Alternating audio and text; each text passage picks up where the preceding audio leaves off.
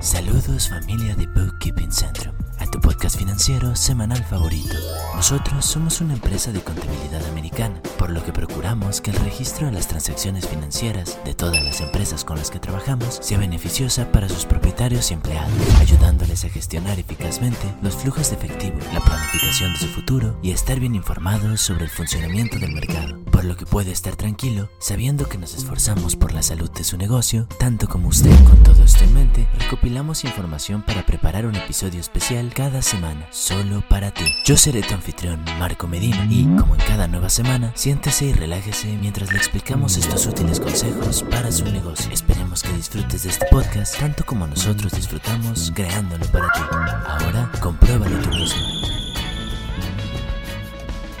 Bienvenida, querida familia. El tema de hoy es importante, ya que hablaremos de uno de los lados oscuros de la contabilidad y la gestión empresarial, las sanciones más comunes en las que puedes incurrir. Conócelas para que así estés enterado de cómo evitarlas y mantener ese dinero para ti y tu negocio. En primer lugar, existe una multa por pago insuficiente, la cual es impuesta por el Servicio de Impuestos Internos, IRS, a los contribuyentes que no pagan lo suficiente de sus impuestos estimados, no tienen suficientes retenciones de sus salarios o pagan tarde lo que no corresponde adecuadamente a los ingresos actuales del contribuyente durante cierto periodo. Los contribuyentes deben consultar el formulario 2210 del IRS para determinar si están obligados a declarar un pago insuficiente y pagar una multa. Los contribuyentes con ingresos de trabajo por cuenta propia deben tener en cuenta su responsabilidad por los impuestos de la Seguridad Social y Medicare a la hora de calcular las cantidades adecuadas. Para evitar una multa por pago incompleto, las personas físicas cuyos ingresos brutos ajustados AGI sean iguales o inferiores a $150,000 deben pagar como mínimo el 100% de impuestos del año pasado o el 90% del impuesto de este año. Algunos contribuyentes, como los empresarios individuales, los socios y los accionistas de sociedades, deben pagar los impuestos en 4 pagos iguales a lo largo del año mediante retenciones, impuestos estimados o ambos.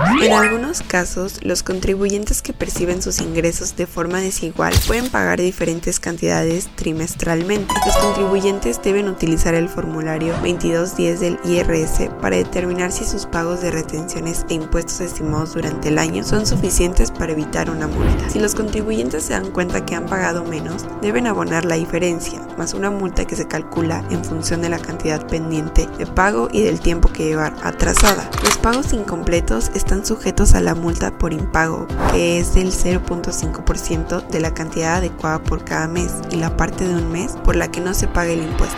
Se basa en varios factores como el importe total pagado de menos y el periodo en el que no se pagaron los impuestos.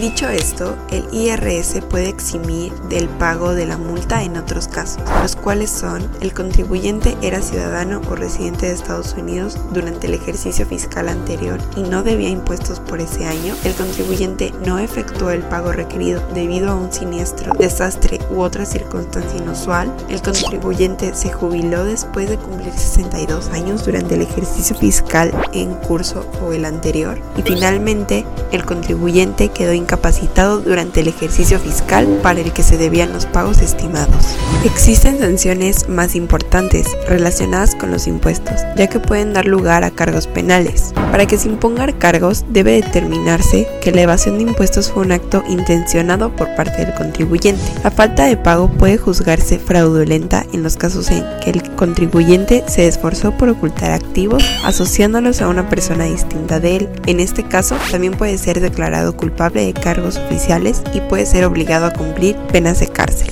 Existen otras sanciones fiscales habituales a tener en cuenta, que trataremos a continuación, aunque es importante que sepas que todas ellas tienen una sanción máxima, que no puede ser superior a $27,000 en el año natural 2022. Número 1. Falta de entrega de copia al contribuyente. La multa es de $50 por cada incumplimiento de un preparador de impuestos de entregar una copia de una declaración de impuestos o una solicitud de reembolso a un contribuyente. No firmar la declaración. La multa es de $50 por cada vez que un preparador de impuestos no firme una declaración de impuestos o una solicitud de reembolso. 3. No presentar declaraciones con la información correcta. La multa es de $50 por cada falta de un preparador de impuestos de incluir información correcta en las declaraciones de impuestos. Negociación de cheque. La multa en el calendario 2022 es de $545 para un preparador de impuestos que endose o negocie cualquier cheque pagadero a otra persona. No ser diligente en la determinación de la elegibilidad para ciertos beneficios fiscales.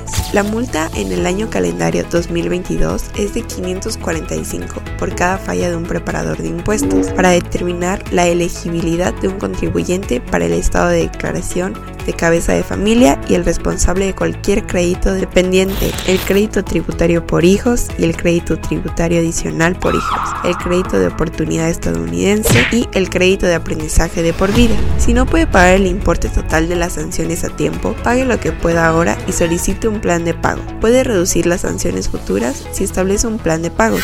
Si no está de acuerdo con una sanción o la información del aviso no es correcta, puede solicitar una apelación de la sanción.